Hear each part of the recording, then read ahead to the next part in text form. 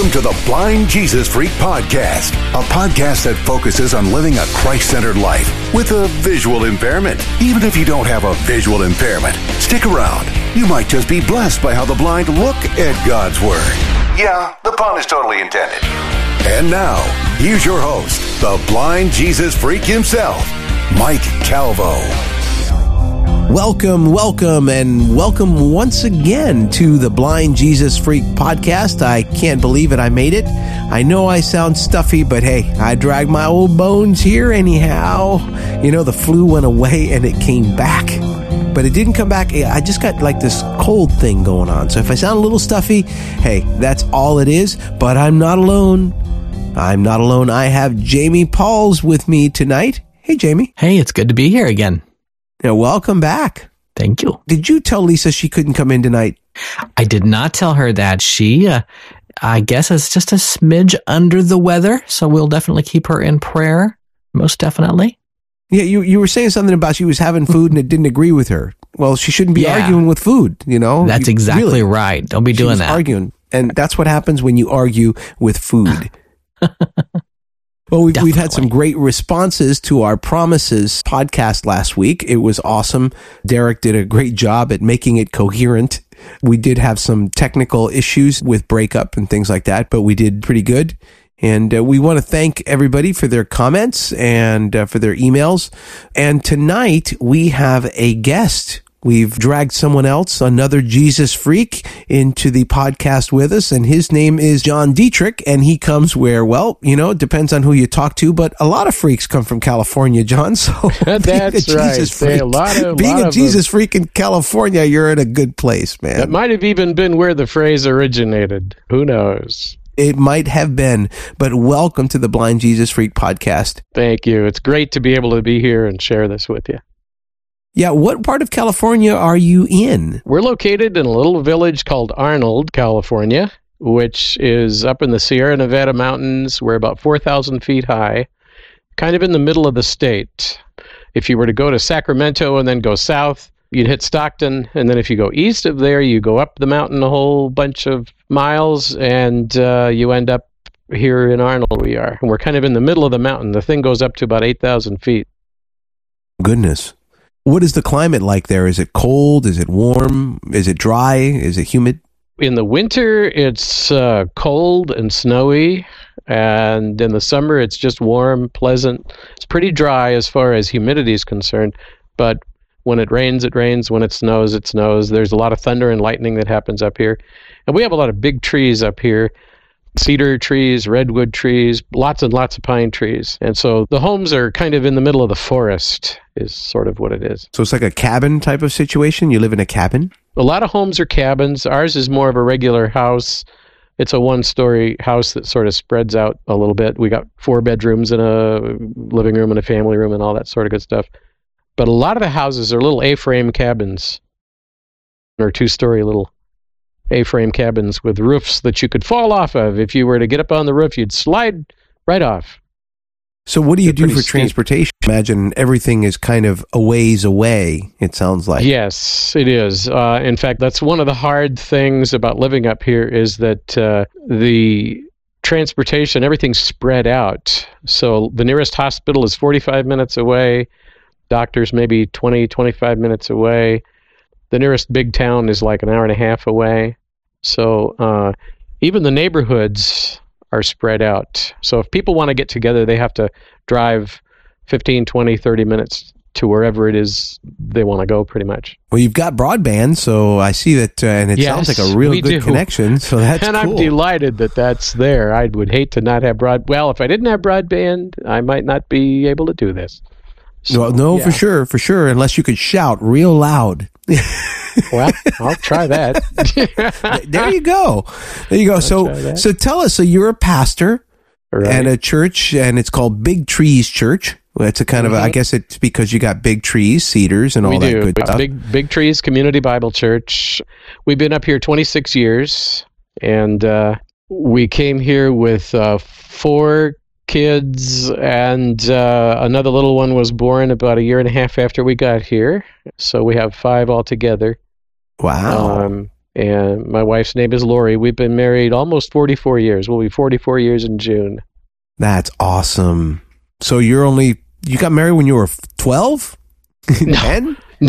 No, I'll be 67 in July. So I was like 22 when I got married. Yeah.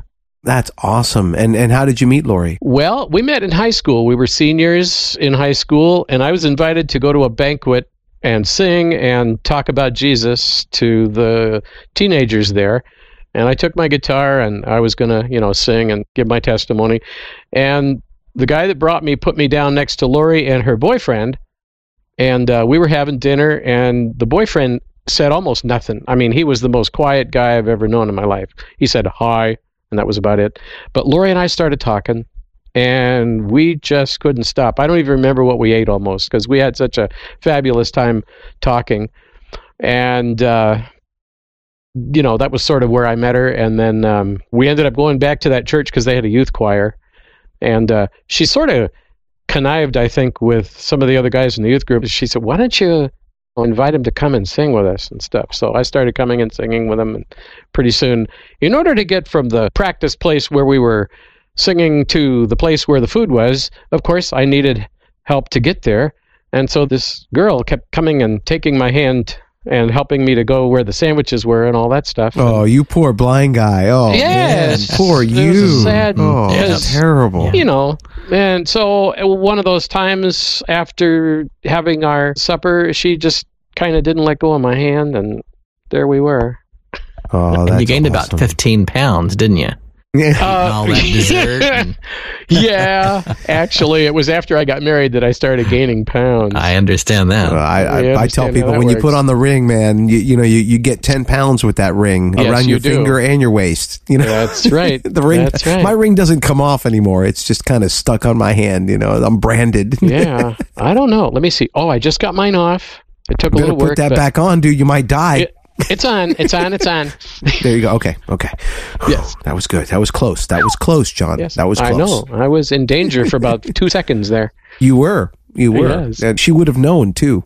I know. Well, she's out in the family room watching the Giants game, so she's not watching. Oh, there you go. Yeah. Oh, yeah. But they have that mom hearing and stuff. Yeah. That's true. So after you do your teaching tonight, I really want to kind of come back and talk a little bit about, what it's like to be a pastor and your congregation and all that fun stuff and how you got into the ministry to begin with and all that stuff. But you do have a word to share with us tonight. I do. We do want to give that first and foremost attention here. So I want to just kind of sit back and listen, and then Jamie and I will come back and we're going to just grill you with, tons of questions. We're going to turn on the bright light and take out the rubber hose and, that's right. You get the You point. can shine that bright light into my eyes all you want to, but I won't see it. We'll blind you. Yes, you will. So good. Do this. All right, I'll do this. Hey, thanks, Mike. All right, let me just lead us in a word of prayer for a second, and then we'll jump into our Bible passage. Father, we pray that you will open our ears so we can behold wondrous things out of your word. We thank you that the Spirit who wrote it is a Spirit who helps us understand it. So we pray for the Holy Spirit's ministry as we spend this time together. We pray you'll touch every single person that's listening to what you have to say tonight for us, or tonight, or whenever they're listening anyway. Thank you, Lord. We rely on you. In Jesus' name, amen. We're going to be looking at a passage in 2 Corinthians chapter 2, starting in verse 12 and moving all the way to chapter 3, verse 6. And it's one of my favorite passages in the Word, primarily because it deals with the topic of where do you get your competence? Where do you get your adequacy?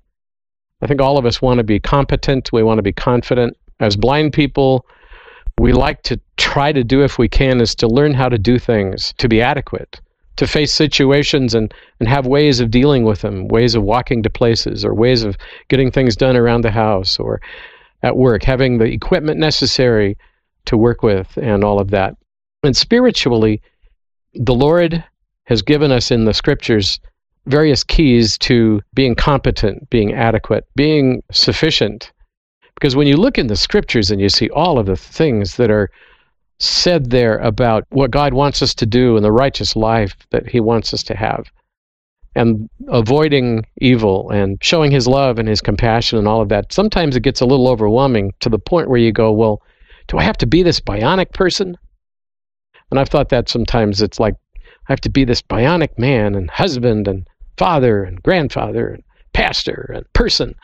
And when it gets overwhelming, and a lot of times life does for us, whether we're Christians or not, really whether a person can see or not, life is just big. It's huge.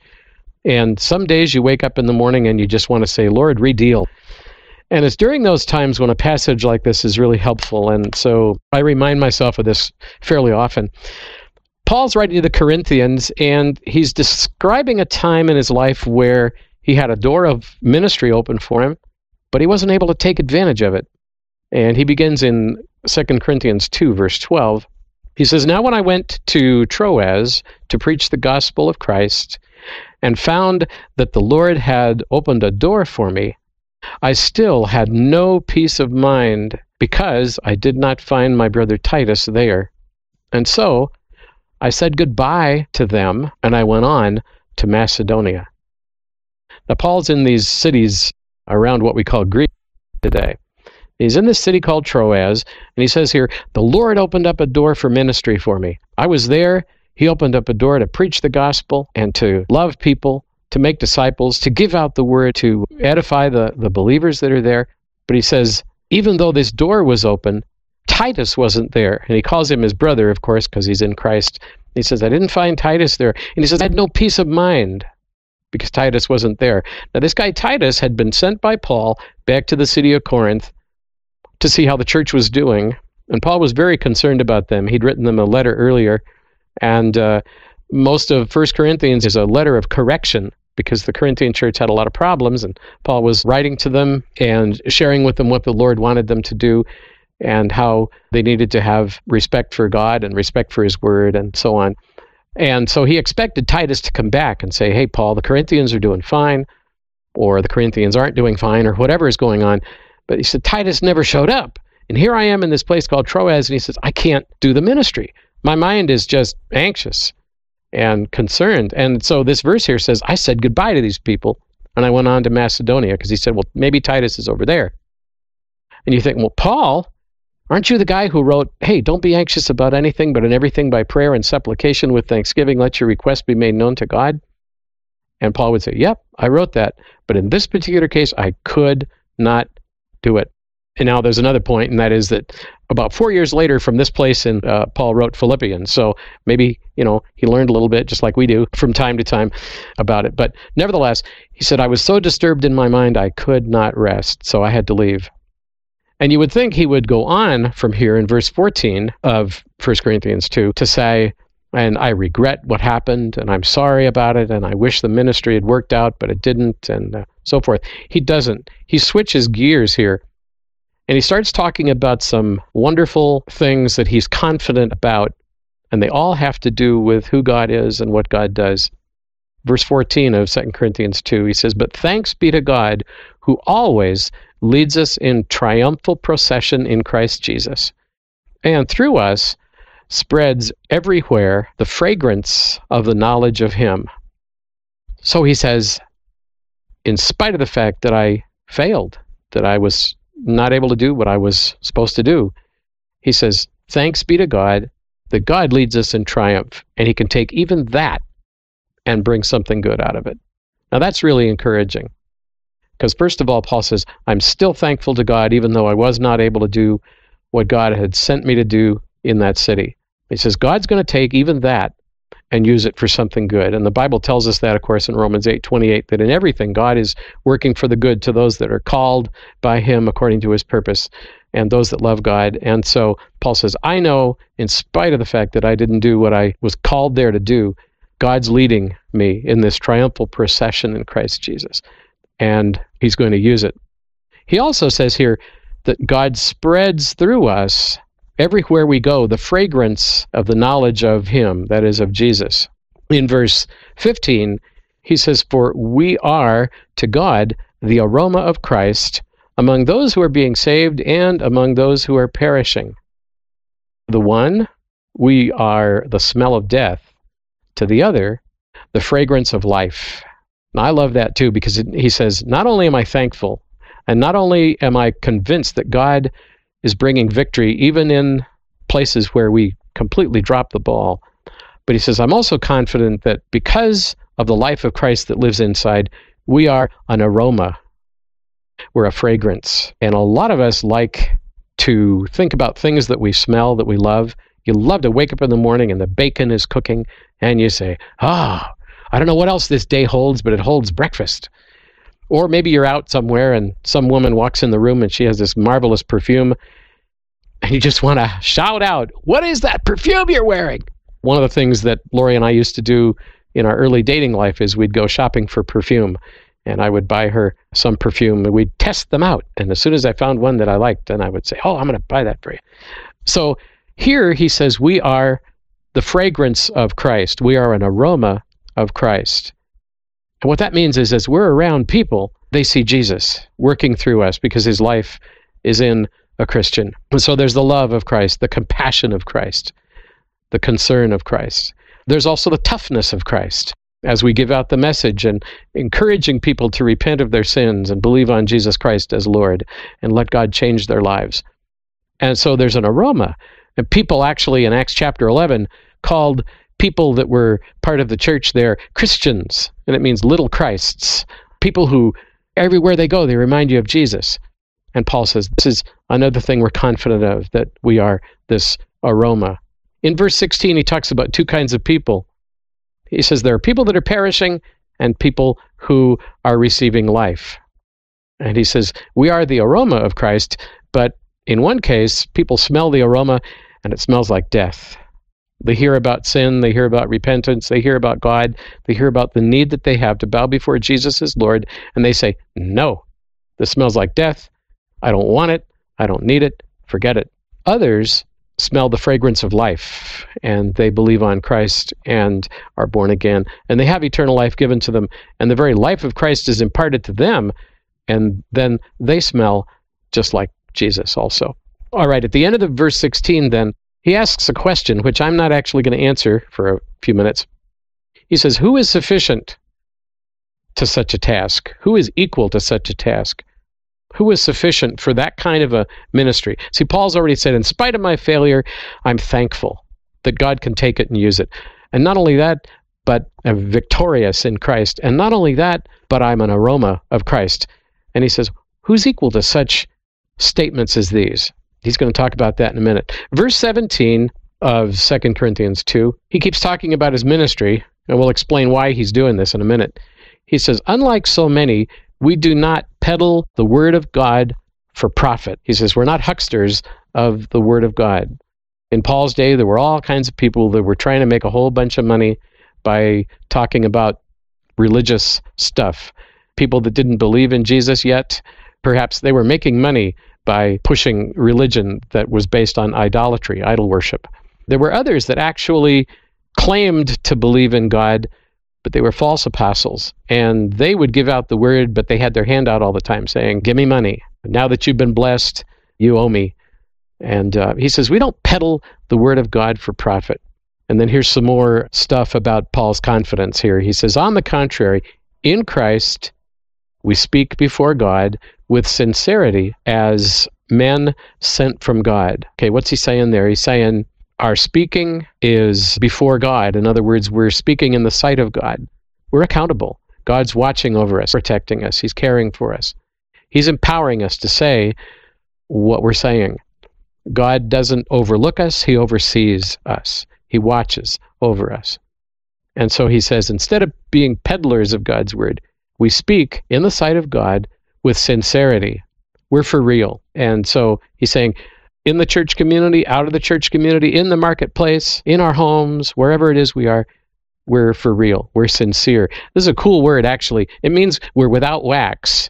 The people that would make clay pots and coffee mugs, teapots, various vessels, would make them out of clay, and they'd fire the clay and then put the glaze over the finished pot after it was fired and cured and all of that kind of thing.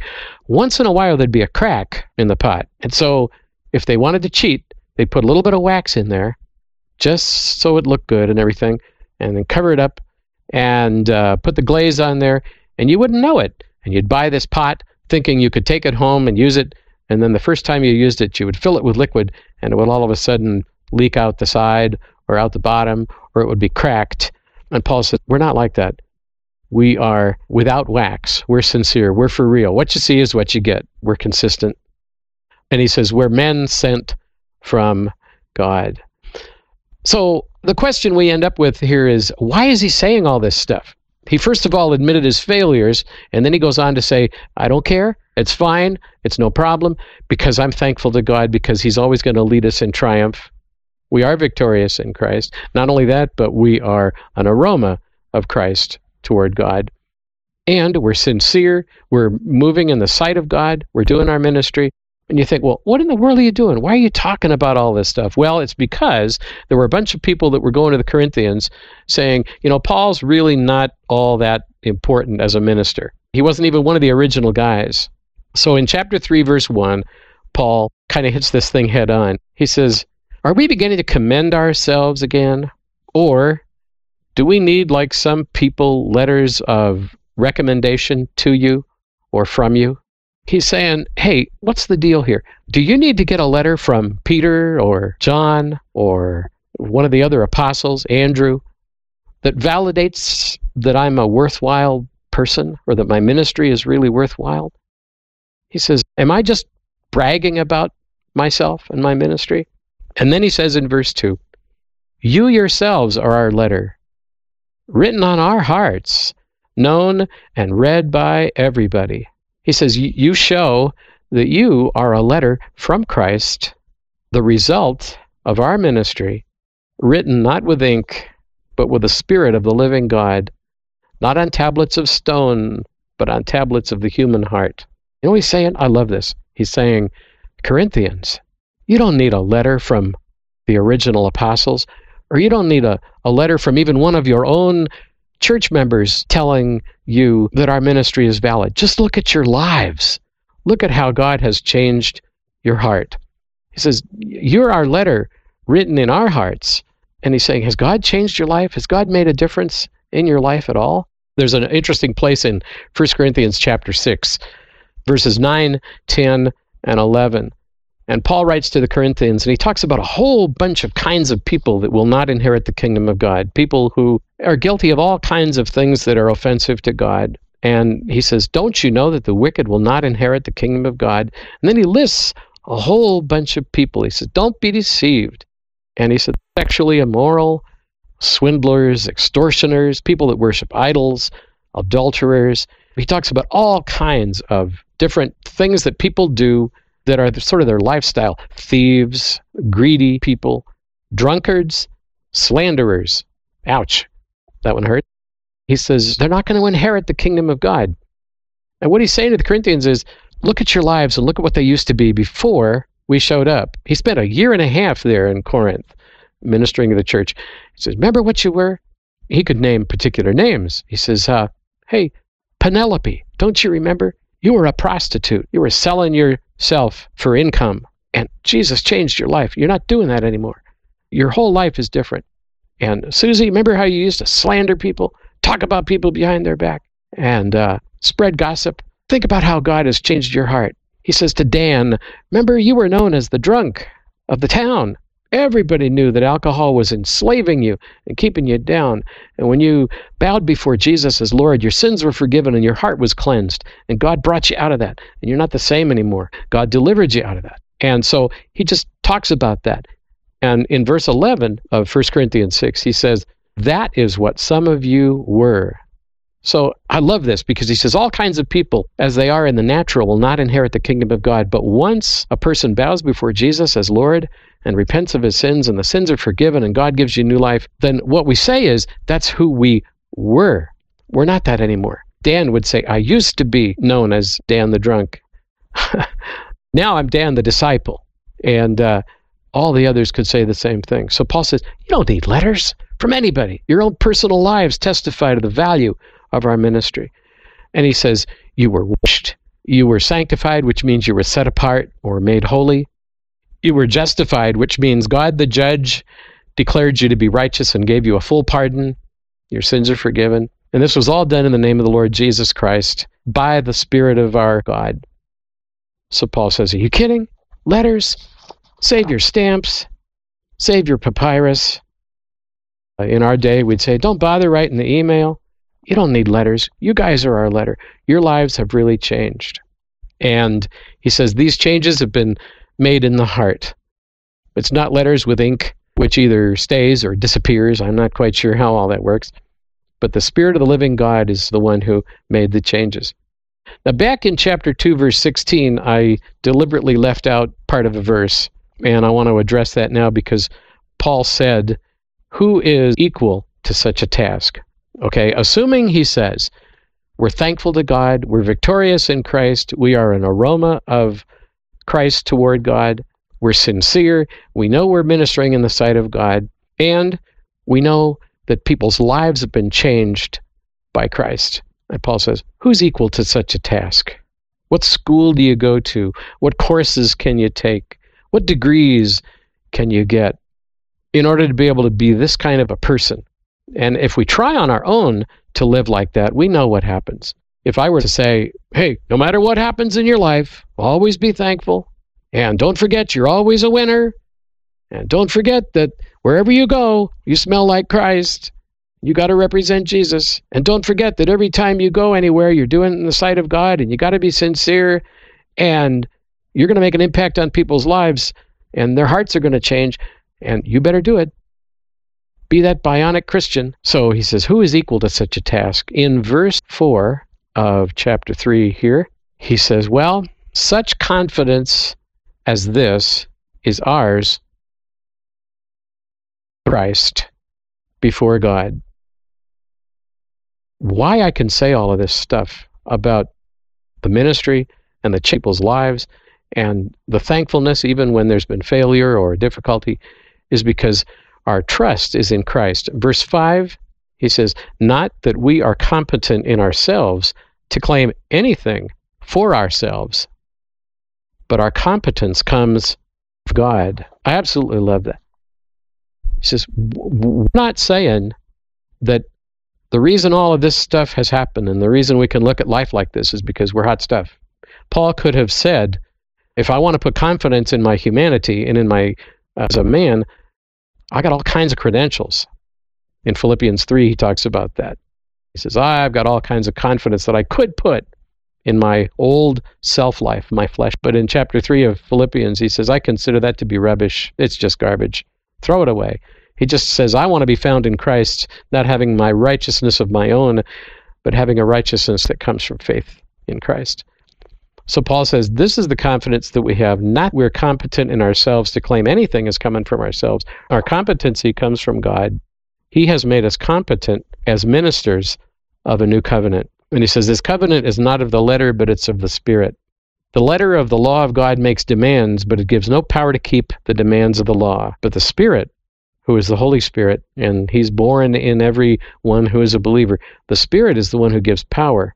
And it's the life of Jesus Christ in us that gives us power to meet the demands the Word of God makes. The Spirit gives life. So he says, where does our competence come? Our competence comes from God. He's the one that has made us competent, able servants of the new covenant. And it's the work and the ministry of the Holy Spirit as we walk with God.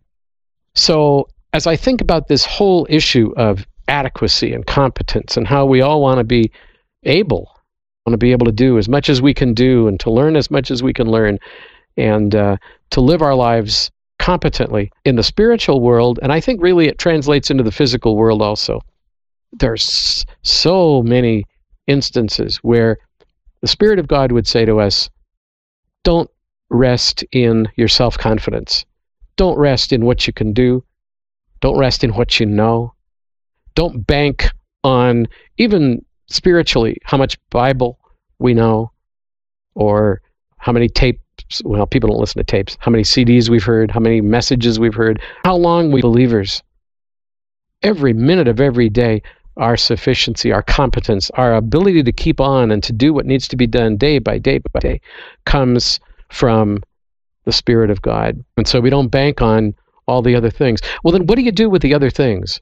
Does that mean I throw out my abilities? Does that mean I throw out my capacities? Does that mean I don't put any effort in? Not at all. I don't bank on that. If we do anything, we put forth effort. We act. We do things. We learn things. We learn new competencies that we've never had before, but we don't bank on those. What we bank on is the ability of the Holy Spirit to work through us so that God takes who we are and where we are and who we're with and makes an impact for Jesus Christ through us as we live out our lives minute by minute by minute. So I just want to encourage every single one of you that's listening. If you're a believer, God desires that you feed your life with Him and that you allow Him to live His life in you day by day by day. And don't bank on your own native abilities or human abilities. Bank on the work of the Spirit in your life and then say, God, all of these abilities come from you anyway. They're not mine. I don't have anything I didn't receive. So therefore, I offer it all up to you to do with as you wish. Now, if you're not a Christian yet, let me just say there's going to come a time when your life here on earth is finished, and there's going to be a competency that you're not going to have because you will stand before God, and He's going to ask you, what gives you the competence, what gives you the confidence to live with me ever? And unless you've bowed your heart before Jesus Christ as Lord, you won't have any competence. You won't have any confidence to be there. You could say, well, I'm going to depend on all the good things that I do. God says, that's not going to do it. What we need to do is depend upon all the good things God does. So to transfer kingdoms from darkness to light during our lifetime here on this earth, where we make the decision to believe on as Lord, to understand that God loves us, but that our sins separate us from God, and that God will forgive our sins and cleanse our hearts and give us new life if we trust in Him. And that is where the life begins, because eternal life doesn't begin when we're transferred from earth to heaven. Eternal life begins the moment that you believe on Jesus Christ as Lord. You start your eternal life on earth, and then when you get transferred, it just keeps on going. But once it starts on earth, then God says, okay, there's this other principle. Now that you've believed on me as Lord, let me live my life through you. Don't go back to the old life and depend on what you were. So He would say to all these people in Corinth, don't go back to being Penelope the prostitute or Dan the drunkard or Susie the slanderer. You're a new person now. Let Christ live His life out through you and be that fragrance of Christ to the people around you. And that's pretty much what I had in mind to share with y'all. Amen. Amen. What an awesome message, and one that truly, that with me, strikes to the heart, where I've been so many times challenged in my life, as I've shared here before, with the things that God has called me to do, where God has opened up a door, and you're like, I don't know if I want to go through that door or not, you know? That's right. And you're scared, and it is. And, you know, fear, I tell people, fear is false evidence appearing real, you know, and it takes just as much effort to fear as it does to believe. And fear is just doubt. And really, fear comes because we're afraid we're not going to be able to do it. And if we just come to the conclusion that, hey, we're not, you know, that's right. That's all good. I can't, that's right. You know, Lord, you said it right, Jesus. Without you, I can do nothing. I can't even put on my shirt right in the morning without Jesus. So it's an important thing to me to do that and to be able to count on Him. A very encouraging word. I agree. I really, as I was listening and thinking, the things that struck me were, you know, not banking on my own abilities. I think sometimes when people have talent, if you are a musician, if you are a gifted speaker, if you're not careful, you can get cocky, you can get overconfident and think that you are really doing something. And in fact, you're doing nothing. And more times than not, you're in the way of what God wants to do. You know, if I'm going to give out the message or sing a song or do any kind of ministry stuff, I know I'm dead meat when I think, no problem, got this one. Yep. And the Lord lets the wheels fall off whenever I do does. Oh, isn't it great, though? Yeah. I find it interesting that He said that the Holy Spirit opened up a door for him, and He basically didn't do it.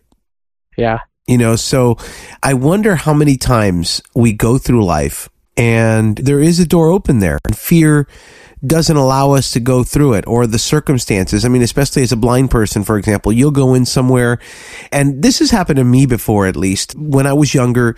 You go in and you're prepared to present yourself. You're prepared to discuss, I've accomplished this or I've done that. I'm here to talk about the job interview, or I'm here to talk about my academics, and they want to talk about, how'd you tie your shoes this morning? And totally throw off your game, man. It's like, man, and then you get flustered because you got your gig all worked up already, and then they throw you off. Sure.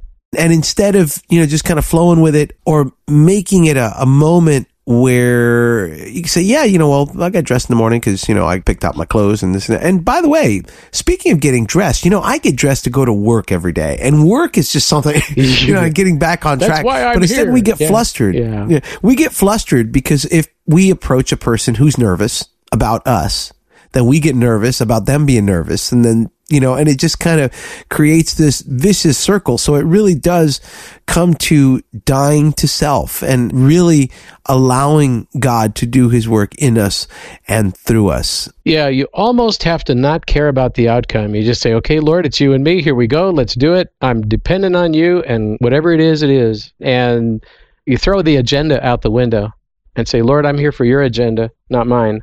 And you run with it. And man, there's all kinds of surprises when that happens. Well, it's fun when, as a blind person, I've spoken at times and friends have said, Mikey, you should have seen the look on that person's face as you were saying.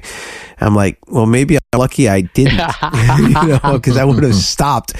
So maybe we just need to kind of walk through life that way. Just make sure we're polite and all that. But, if we got a message to give, man, and, Lord's laid something on your heart for you to say, give them the truth and love and whatever that truth may be, and just move on from there. But great message, man. Thank you so much. Welcome. Thanks for letting me come on and share with you guys. So now, John, we're going to pick your brain about your life, man. I love taking tours through people's lives. So I hope you don't have anything to hide. No, it's all... We've looked in your closet. We've got a couple of skeletons. I brought them here with me, and I'm going to throw them up here on the table. That's all right. I'm kidding. I'm interested in finding out, how did you get into mystery? And just as important to me as a parent is... You have 5 kids. I also have 5 kids. Your wife is sighted. Right. Jamie's wife is sighted as well. Right. Throughout our conversation, I'd like to maybe even touch on some of the challenges, because I think that there are some challenges that every couple faces, not just as married, but when you're dealing with a sighted person and a blind person, I can do this, or, I can do that, or you can't do that, and I can. Those kinds of things, and how that worked out for you. But let's start back. How did you get into ministry? I mean, you met your wife in high school.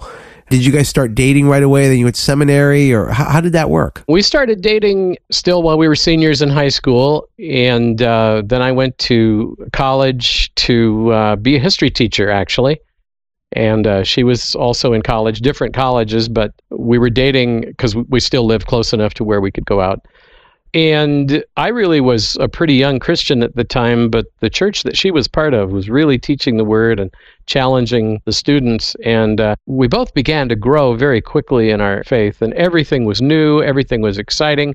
There was music all over the place coming out in the late 60s, and man, I was just really excited about that. And I played guitar and sang, and so I thought, well, I could learn these songs, start singing them. And I didn't know too many Christian songs when I met Lori. I think I knew maybe 2 or 3 songs that were songs or hymns. I had one song that I always sang when I water skied, "What a Friend We Have in Jesus." And I was desperate, man. I was water skiing and singing, "What a friend we have in Jesus. Please don't let me fall," And but other than that, I didn't know much music. And I learned there were all these Christian songs. So I started playing my guitar and singing, and churches would invite us to come, and I would sing, and Lori would be there with me. And that was sort of a cheap date. But what started happening was I started explaining the meaning of the song from Scripture before I sang. And somebody started noticing that and saying, "All I want you to do is sing the song. Do you have to talk about it?" And I said, "Well, I really want to explain to him how it connects up to the Scriptures and stuff." And the guy said, "Well, it sounds to me like you might be interested in learning how to study the Bible and how to teach and all that." And I said, "Well, I don't know." And he says, "Okay, show up on Thursday night and we'll begin to work on this." So there was this youth director guy who began to disciple me and teach me how to study the Scriptures and how to present the Word and all of this. So all the time Lori and I were dating, there was kind of this double thing going on where I was singing and stuff, and then also just teaching a little bit. How old were you? I was around 20, 21, somewhere in there. And this was in California? This was in California, where did you live? In San Jose, California. Awesome. And we were going to a church there. It was probably about 1,000 people, and they had a youth department and music department and all kinds of different ministries were going on. So as a volunteer, I was doing some of this stuff, especially with high school kids. And I loved them, man. I just had a great time. Because when you're only 20 or 21, you're not that many years away from the kids that are 15, 16, 17. So we would sing, we would teach the word, all that kind of stuff. And this is in the 60s, right? This is during the whole Jesus movement thing? Yeah, it was like 66, 7, 8, 69, right in there. Talk to me about that, because that was right around, I was born in 67, and I've read a lot about that time, and out of that came Calvary Chapel and Chuck Smith and the whole movement on the West Coast. And what was it like to grow up in that era? Did it send you mixed messages about Christianity? How genuine, and I don't mean that in a patronizing way or condescending way towards those who at the time were kind of on a spiritual growth path, but how real was the movement, and how much of an excuse to just have free sex and not go to the war and, that kind of thing did it end up being for folks? It was an interesting time, because as we began to work with the high school kids, we found lots of people fascinated by Jesus. There was a song called Spirit in the Sky that was out in, 69 maybe. And it was talking about, I've got a friend in Jesus, and when I die, I'm going to go up to the Spirit in the sky. And one of the lines in it, though, was, I've never been a sinner, I've never sinned, but I've got a friend in Jesus. And good luck with that. I was trying, and I was trying to teach and sing and help young people, and we started talking about that, and we said, okay, now, is this what the Bible says? So we found we were looking at these popular songs. In other words, Jesus is Just All Right by Me. I think it was Doobies. Is that who did that thing back in the 70s? That was a little later, maybe. But there was some confusion in the minds of the teenagers that we were working with, because there were these popular songs, and they'd come in and say, oh, we're so excited. Jesus is in this song, man, listen to this. And there was the Beatles one of My Sweet Lord, Hallelujah, Hallelujah. And then all of a sudden they were singing Hare Krishna, Hare Hare. And they go, oh, wait a minute. Which God are they praising here? And so we ended up having to clarify a lot of things which were confusing to people who kind of said, well, there's Jesus and there's Buddha and there's Krishna and there's all this other, and isn't it all the same? And isn't the important thing to feel high? There was another song, Jesus Made Me Higher Than I've Ever Been Before. Well, is that the purpose of knowing Jesus, is to get high? Is Christianity nothing but a high? What's it? So there was a lot of confusion. Spiritual buzz type of thing. Spiritual buzz. Now, you mentioned Chuck Smith, and that was one of the most positive things that was so helpful during that time, because he was down there in Southern California, standing on the beaches with a King James Bible, preaching the word, and hundreds of high school and college men and women were coming to faith in Christ through Chuck's ministry, and Calvary Chapel was just kind of beginning. And out of there came a group called Love Song, and there were some other groups that came out of Calvary. But the thing was, they were producing Christian music that said something. And it wasn't confusing, and it wasn't talking about some spirit in the sky. It was talking about the Lord Jesus. And so those songs were coming up. And so, again, with the teenagers, we would talk about that and say, well, let's listen to this material and see what they're saying about the Lord. But we'd bring the Bible in. And what we found was there were sort of these two parallel tracks going on. There were the genuine believers that bowed before Jesus as Lord, and they were connected to the scriptures, and their lives were growing, and they were becoming disciples. And like I say, it was the Calvary Chapel ministry and some others that were around. And I think in San Jose there was a Calvary Chapel, and we were part of a thing called Youth for Christ. But then there was this other track that was parallel to that, which were people that were fascinated by Jesus, but he was just one more part of a existential trip that they were on. So it's kind of like, well, I tried drugs, and I tried my girlfriend, and I tried Buddhism, and I've been to Kathmandu, and now I'm going to try Jesus, and wow, is he really a cool dude, but it wasn't connected to any content. It was just a feely sort of thing. And most of those kinds of people, they would show up for a while and meet with us and stuff, but then they'd sort of peel off, because the real gospel had guts to it. had content to it. It convicts. Yeah. This requires a little commitment. The spirit and change. The spirit in the sky, who is your friend, doesn't agree with you when you say, "I've never been a sinner. I've never sinned." He says, "Hey, if your right eye offends you, pluck it out and throw it away. If your right hand offends you, throw it away." And he talks about how murder isn't just taking somebody's life; it's when you hate somebody. He was tough. And so getting back to that aroma of Christ, there's not only the love and the compassion and all the rest of Jesus, but it's also this other stuff, calling a spade, and speaking the truth with love, but still speaking the truth. And the people that were just into it for a high feeling didn't want anybody to evaluate their lifestyle. But again, I really have a lot of respect for Chuck, because he was willing to stand out there on the beach and give out the word and say, "Hey, God loves you guys. And I know you're looking for a trip. Let me tell you who the real Jesus is," and then he would give the gospel out to them, and they'd find the Lord through that. I mean, the story of Calvary Chapel, and I'll put a link to it in the show notes. When I was wanting to start a study here in Orlando, where I live, I wanted to do a Calvary Chapel thing. I've listened to Calvary Chapel stuff for years, and Bob Coy, who is the pastor down at Calvary Chapel, Fort Lauderdale, has just been a huge influence in my life. Bob and I have similar backgrounds in some respects, and I love the guy's teaching. And when I listened to him more, got into looking at Chuck and started listening to Chuck, and actually had the pleasure of one year when we were out at CSUN, I actually went with my son Michael to Santa Ana and were able to meet with Pastor Chuck and took a picture and listened to him preach. And it was great to know, the years and how much compassion and how much love he had for people that, when you walk into a church, man, with long hair, maybe barefoot, whatever, and you're just being you, you're just being you. And Jesus is a come as you are party. I tell people Jesus cleans his fish after he catches them. So just come as you are. If you're dirty, that's okay. You're a sinner, that's okay. You just bring it all to Jesus. Say, "Jesus, here I am." And it's your job. And Jesus takes responsibility for it. He says, "It's me. It's all about me." And so I really do love that. So let's fast forward a little bit. So you're with your girlfriend. When did you decide to get married, and how did you get into church? And and you had kids. What did you do before you came to Big Trees Church? Well, we were in 1967, 68. Somewhere right in there, and of course she's the girlfriend, etc.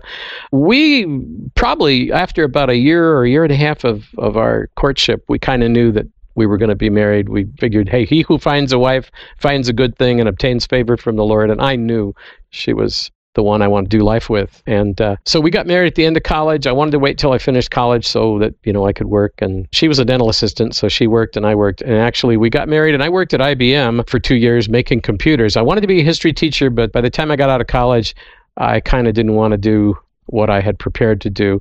And that seems to be pretty common. Computers? And way back then? I was a computer assembler for a tiny little part of a computer that took up a whole room. It was one of these big mainframe computers back in the 60s, and I put together little meter cards and AC boxes and DC boxes and things called actuators, and they had solenoids in them and big clunky wires and clunky parts. And wow. The only fun part about that whole business was I got to use an air gun, so I could drive the screws down into the terminal blocks and go with the air gun, and that was kind of fun.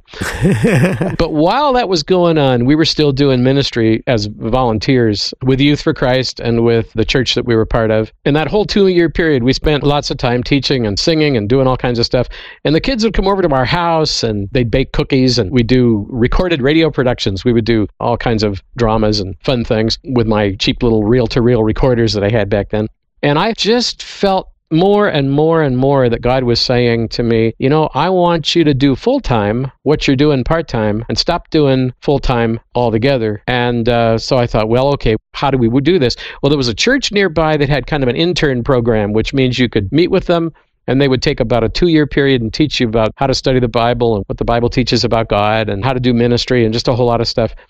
And so I applied there, and they were pretty full of people. And somebody said, well, why don't you try applying at Multnomah Bible College? And so I wrote up there, and here's who I am, and this is my testimony, and I'm interested in doing ministry as a pastor. Nobody ever wrote back or said anything like, well, you sure you can do this? Or how are you going to do this because you can't see? All the books are in print, blah, blah, blah. I never got any of that. I was just absolutely floored. They wrote back and said, we'd love to have you come. So after 2 years of marriage, no children yet, we loaded all our stuff into a U-Haul, and it was behind it was just a little trailer kind of a thing, behind our car, and Lori drove us all the way up to Portland, Oregon from San Jose, California. That's about a 12, 13-hour trip. I don't know how many miles, but it's a long way. And God did a whole bunch of miracles for us because Lori was going to do her dental assisting work and get her PhD degree, which is put hubby through. So she told the dentist, we're going to be here for this amount of time, and I need to earn this much money in order to support the two of us, and my husband's in Bible college and all that. And she found a guy who hired her, and she worked, and she read a bunch of books for me. My mother read a bunch of books for me. They were on reels, 7-inch reels at 1 7/8 inches per second, 4-track. So you have side 1A, side 2A, then you flip the reel and go to what's like the NLS cassettes used to be. So in my office, I've got all these reels of textbooks from Bible college. So while I was there, we did that, and we worked with some ministry while we were studying. So it's not only learning, but it's doing. And in 1972, our first boy was born, and we finished Bible college, and then I had to apply to churches to do ministry. And that was a scary, scary thing because I had my degree, I had the qualifications, I did fairly well, and you write to a church and you say, well, okay, it's who I am. And we got a lot of rejection letters. We had one interview at one church in Moses Lake, Washington, and the pastor didn't want me to come because I couldn't drive the bus, which was really stupid because all kinds of other people could drive the blinking bus. I said, well, I want to make disciples and tell people about Jesus and do work in ministry. I mean, can't you get somebody? Yeah, but you can't drive the bus. You can't drive. So they wouldn't let me come. But there was a church in Edmonds, Washington, which is near Seattle. And they said, hey, yeah, we want you. So we moved to Edmonds, Washington from Portland, Oregon, and we're there for 2 years working with high school kids and junior high kids. We lived in a little house there, and our second child, our daughter, was born 1974. And so the teenagers, of course, were thrilled because the new youth pastor and his wife had these two little kids, and the girls especially. Due to some things that were happening in the church, they changed pastors, and the pastor that was there, who came second, really kind of wanted to make a bunch of changes, and the church decided that we should not be there anymore, basically. Their message was good, but they were wanting to make a lot of changes and kind of amp up the ministry, and they felt like we didn't fit. Sure. So there we were in 1974, and we had the two kids and no job, and we went back down to San Jose and lived with my mom and dad for about 3 months, which was an interesting experience all by itself. With with our two kids, And then actually our home church that I had been ministering in with Lori before we got married needed a youth pastor, and they said, hey, why don't you come and work with us? So that began a 10-year great time of ministry, doing high school work and college work. Then a bunch of them got married, so they wanted to start a new marriage class. So we taught young couples, and just all kinds of interesting things happened. And during that point, we had 2 more kiddos. So talk to me about that, because you guys are busy having kids. And right. Of course, and now I'm sure you feel so proud. You got 6 beautiful grandkids as well from 5 kids. What was it like growing up? I guess because, you grew up with your high school sweetheart. You got married to her.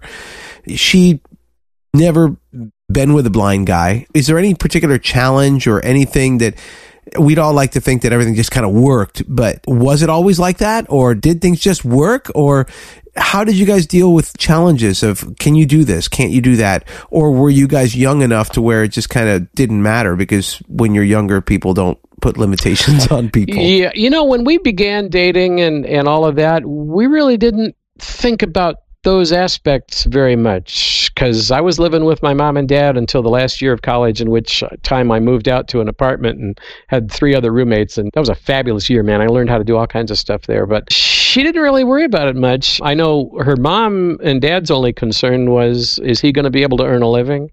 But I don't think they had a problem with who I was as a person. It was more, is he going to actually be able to support a family or what? In their, when you think about that, that's a fair question. It is a fair question. If they didn't know. You bet. Yeah, it's a fair question. Was it based on blindness, or was it just based on, here's this guy that wants to date my daughter? It was based partly on the blindness, I think, and I was on a good track as far as wanting to be a history teacher and all that stuff. So her folks kind of felt like, okay, he's not a deadbeat. He's on a good pattern here. But we were just young and in love, and we didn't really worry much about all that, you know. And then once we got married, we were both working. So, you know, again, I was able to do the job that I was hired to do and all of that. You know, how about when the kids came and, you know, splitting tasks and changing diapers and, you know, and feeding babies and staying up in the middle of the night with them when they're sick and, you know, all the things that parents do that folks sometimes just take for granted. What skills did you learn? How did that work for you? We were both kind of learners together because, of course, you know, we hadn't had any children before that. Sure. So you kind of learn as you go. I think one of the first things was it was during that era when it was okay or cool for the husband to be there when the babies were born. And so we actually told some people, well, we're going to do that. We're going to go through the birth classes and learn how to do all this stuff and do the breathing. And wasn't that fun? Yeah. That was fun, man. Some people said, why do you want to bother with that? And I said, hey, man, we're in this thing together. We're a couple. And the Lord Jesus is the center of our relationship and stuff. So he's going to be there with us. It's all going to be cool. So yeah, when each of the babies was born, man, I was right there with her and stuff. And I think that that's pretty much kind of how it worked out as they began to grow and things. Then we would both work on different parts of caring for them. You just learn to take care of them. And then they start crawling around. And maybe I think for me, one of the challenges was not stepping on anybody. Me crawling around. You put bells on them, man. Yes. And there were some times where they would say, don't step on me, Daddy. Because they'd be in the middle of the floor with the Legos or the blocks or whatever it was. You ever kneeled on a Lego? You go to pray with your kids at night, you kneel on one of those babies? Ow, nasty. Yes. Yeah. So are any of them in ministry today? Did any of them follow in Daddy's footsteps and actually, go into ministry? Our youngest daughter, who's 24, is working with InterVarsity Christian Fellowship at San Francisco State University. And she's full-time staff there, and they're basically sharing the gospel with college students. And she lives in San Francisco, and they have all kinds of outreach things that they do, and they feed the homeless. They go to various areas and do lots of different ministries, and also disciple college students, and they do things for the university as a group of people representing Jesus Christ, kind of as a testimony. So yeah, she does. Two of our others are working full-time, but they are involved in their local churches in volunteer stuff. And then we have two who are kind of off track at the moment, which breaks our heart, but we're waiting on the Lord for their hearts to turn direction. Hey, teach them when they're young, man, and when they're old, they'll come back. They always do. Yeah, that's what we're praying for. So here we are, you're doing ministry. So many of us are used to having our screen readers and our note takers and our iPhones and this and that. And you did all of this stuff in an era where, well, first of all, you didn't have this stuff, but then you had to transition into it later. Give us a couple minutes on how did you do stuff BC before computers? Yeah. And then AD after desktops? What do you do today? Yeah, that's a great question because, I haven't yet gotten over the wonder of the change. When I started in 1972 teaching high school kids and moved right on through the 70s and early 80s, I had the Perkins Braille writer to write my notes, and I had the King James Braille Bible, 18 Braille volumes. All my classes that I went to in Bible college, I had recorded on reel-to-reel tapes so I could use those for reference.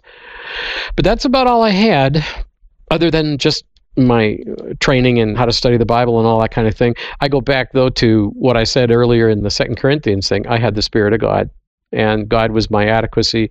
I have been amazed ever since I started this thing, and I guess that's 40 years ago or 41 years ago now, that without all of the sophisticated stuff that was around for sighted people back then, which I didn't have access to, I would study a passage of Scripture, and the Spirit would give me insights into that passage that I would never have seen without his ministry and without using a commentary or anything else. They were just there.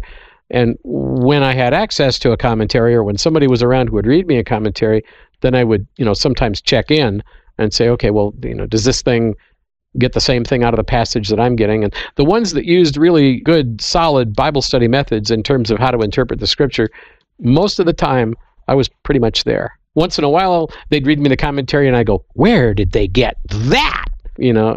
And sometimes I would have the colossal guts to say, well, I appreciate he's Dr. Who's-Its, but I don't agree with him. I'm going to teach what God gave me. So there you go. But it was just your 18 volumes King James Bible. In 1984, the college kids purchased for me a Revised Standard Braille Bible, so now I had 2. But that was all I had, and I'm actually a very latecomer to the computer world. It wasn't until 1998 that a man came to meet with our church and became part of our fellowship, who came in to talk. And he said, "What are you doing?" And I said, "Well, I'm studying the Word." And I had my King James Bible and my Perkins Braille, right? And that was it. And he says, "Well, what about a computer and all that?" And I said, "Well, I don't know anything much about that stuff, and it's very expensive." I didn't know any other blind people, and I didn't know anything about note takers. I didn't know anything about Braille and Speak, and I didn't know anything about DOS or any of that stuff. I mean, I was just completely out of the loop. Up here in the mountains, there's nobody else around much. So he said, we need to work on this. And so he started doing some research, and he found a screen reader, which was JAWS for Windows, and there was this little demo CD that you could get, which would let you run the thing until the expiration date. And he said, "I'm going to get this thing. We're going to just set up with a computer." And I'll never forget the first time I heard Eloquence, say, "JAWS for Windows is ready for screen-sensitive help plus F1," or whatever it was, insert F1 or whatever. And I was absolutely freaked. I just about cried. Lori could tell you that it was just this. And I said, "I have a computer, and I can actually do this." And I had to learn keys because all I'd learned how to do was type on a typewriter.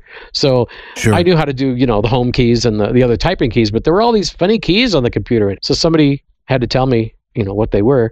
And just little bit by little bit, I began to try to make a transition. So how can I use this for preparing a sermon? And so if you get into a word processor, you can write out your notes. You can access the Bible on your computer. You can paste your verses into your notes. Not only that, but if you make a mistake and you don't like what you wrote, you can get it out of there and you can put in what you want. Instead of what I used to do is have maybe 8 pages of sermon notes, and I wanted to stick something in the middle that I had forgotten to put in. And so I'd have page 1, page 2, page 2A, page 2B, yeah, and then page 3, page 4, page 4A, page 4B. And it got really cumbersome. Sometimes I ended up actually losing my place, and I would have to say to everybody, "Hey, hold on, folks, I'll find it." So this was so sweet. And so that opened up, the computer, the embosser. I had a Kurzweil personal reader. I got it back in 79, I think it was. Lori's mom had died, and she left us enough money to buy the Kurzweil personal reader. I think it was $10,000. Scared me to death to purchase that thing. Sure. I thought, here I have a family with 5 kids by this time. Can we afford to spend $10,000 just so the husband of the household, the dad of the household, can read books? Is it worth it? And everybody down to the littlest child was only a year old, but next to the littlest said, "Oh, Dad, we want you to read." And Lori said, "Oh, sweetie, yeah, if you can read, that'd be so sweet." So I would read with the Blinken personal reader. So since then, it's evolved into System Access and DocuScan Plus and all kinds of fun things. But I was telling Jamie tonight, I've never seen a note taker. I've never seen a Braille display. There's certain elements that I've never even seen because we don't live anywhere near where any of them are. So if I ever visit any of you guys, I'm going to say, "Okay, I really want to get to know you, but would you please show me all your toys?" So let me ask you a question about you and you and Lori when it comes to communication. Because for me, I grew up, I used computers for work starting in 89, but I never really got into email stuff until after 97. And when I found that I could write, that I could communicate, that I could share what was in my head and I could actually review it and correct it, because when you're typing for school, it's just kind of a one-way process and you're hoping that you're doing it right, you know, and I've heard about there's blind people that write entire term papers and they're blank.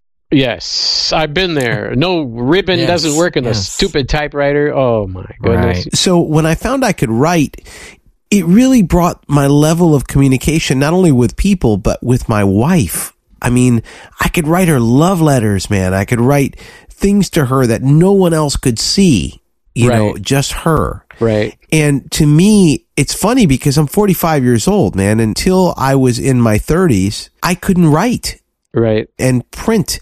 So for me, it was an amazing thing. How did you guys have little love notes or anything? Or I'm sure you email each other now and that kind of thing, don't you? Or Yeah, actually, what we did originally, and this is back in our courting days, I taught her enough Braille to where I could write her Braille letters, and she would write me back. She had a slate and stylus, and she actually would write me back. That's love, dude. Yeah, that's love. You betcha. Right there. See, that's a dedication right there. Yeah. Yeah, and she would. And sometimes she got the dots wrong, and some things came out kind of funny, but it worked pretty well.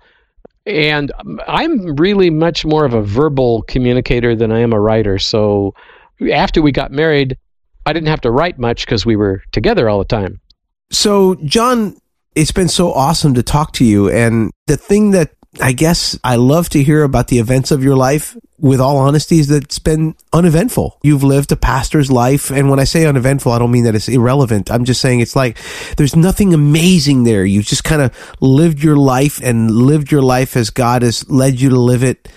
And I hope that doesn't sound wrong. You know what I mean? It's just, no, you're it just sounds an fine. average dude, you know? I really am. I am very vanilla. And I love that. Our church is full of just a bunch of ordinary people. They forget that I can't see most of the time. If there's something in the way or whatever in the middle of the sanctuary, they've left a table in the way or something like that. 90% of the time they forget to tell me or whatever, and I just bang into it. And usually they feel bad if that happens, and I go, hey, don't worry about it. They didn't like your sermon, so they rearranged the furniture. Well, they threaten that every once in a while.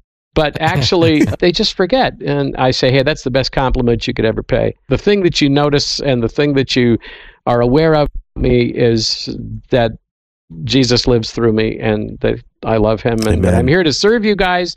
I don't want my blindness to be the thing that you take note of first. So an ordinary guy has been able to write a letter on a lot of people's hearts over the years. God bless you. Oh man, I love you for when that. You get to heaven, I love you for that. How many? I can't wait for that day when God shows me all kinds of people that were touched that I don't even know about. That is well, John, cool. You have certainly just made my day, and it's been awesome talking to you. I know that many people are going to hear this and be blessed by the word of your testimony, by the normality of your life. I think that that's so many of us have had kind of crazy, turbulent lives, and others of us, like yourself, you haven't had that. You've had a very, dare I say, normal life. And that's cool, man. So what's next for you? Are you more the same, just hanging out in the mountains, preaching the gospel, or what are you doing? Well, that's going to be pretty much a day-by-day thing as the Lord directs. Being almost 67, we're beginning to ask a question. Does a pastor ever retire? And if he does, when does he do it? And do you stay where you are and do volunteer stuff, or do you move somewhere else? And we're just going to have to wait on the Lord. I love that verse in Isaiah 40:31. They that wait upon the Lord shall renew their strength. They'll mount up with wings like eagles. They'll run and not be weary, walk and not faint. And so we're just, say, hey, Lord, we're waiting for you. We expect you to show us. I can't find anything in the Bible on retirement. So, I don't know. Thanks so much for the wonderful ministry that he's given you. We do want you to certainly come back and teach us some more and just share. And anytime the Lord lays on your heart that you got a word to share, man, please, by all means, just let us know. You betcha I will. We'll just drag you over here kicking and screaming and make you preach anyway. It sounds good, man. And I appreciate you guys letting me come on and just share my heart with you and share the word of God with you guys. And we'll look forward to maybe another opportunity of doing that. Hey, Jamie, thanks for hanging out with us tonight too, man. And, we're going to be back next week. Don't know what we're going to do next week, but we are going to be here. And if you'd like to visit us online, please do visit us at www.blindjesusfreak.com. Follow us on Twitter at blindjesusfreak, or drop us an email at info@blindjesusfreak.com. Don't worry about it if you didn't get any of that stuff. The guy with the better pipes than I have, the guy with the nicer voice, is actually going to give you all that information in just a moment. Remember, everybody's a freak about something, so be a freak about Jesus. See you next week. Thank you for checking out the Blind Jesus Freak podcast with your host, Mike Calvo, a podcast that focuses on living a Christ-centered life with a visual impairment. Even if you don't have a visual impairment and you made it this far, we see you stuck around. If you learned something, we invite you to add us to your favorite podcasting software and make us a part of your regular biblical studies. You might just be blessed by how the blind look at God's Word. Yes, the pun is totally intended. intended. So stop being politically correct and let's just relate to one another as God's kids. For more information about this ministry, visit us on the web at www.blindjesusfreak.com and learn how easy it is for you to connect with us and a bunch of other Jesus freaks on your favorite social networks. Remember, everybody's a freak about something. Join us and be a freak about Jesus. After all, he's crazy about you.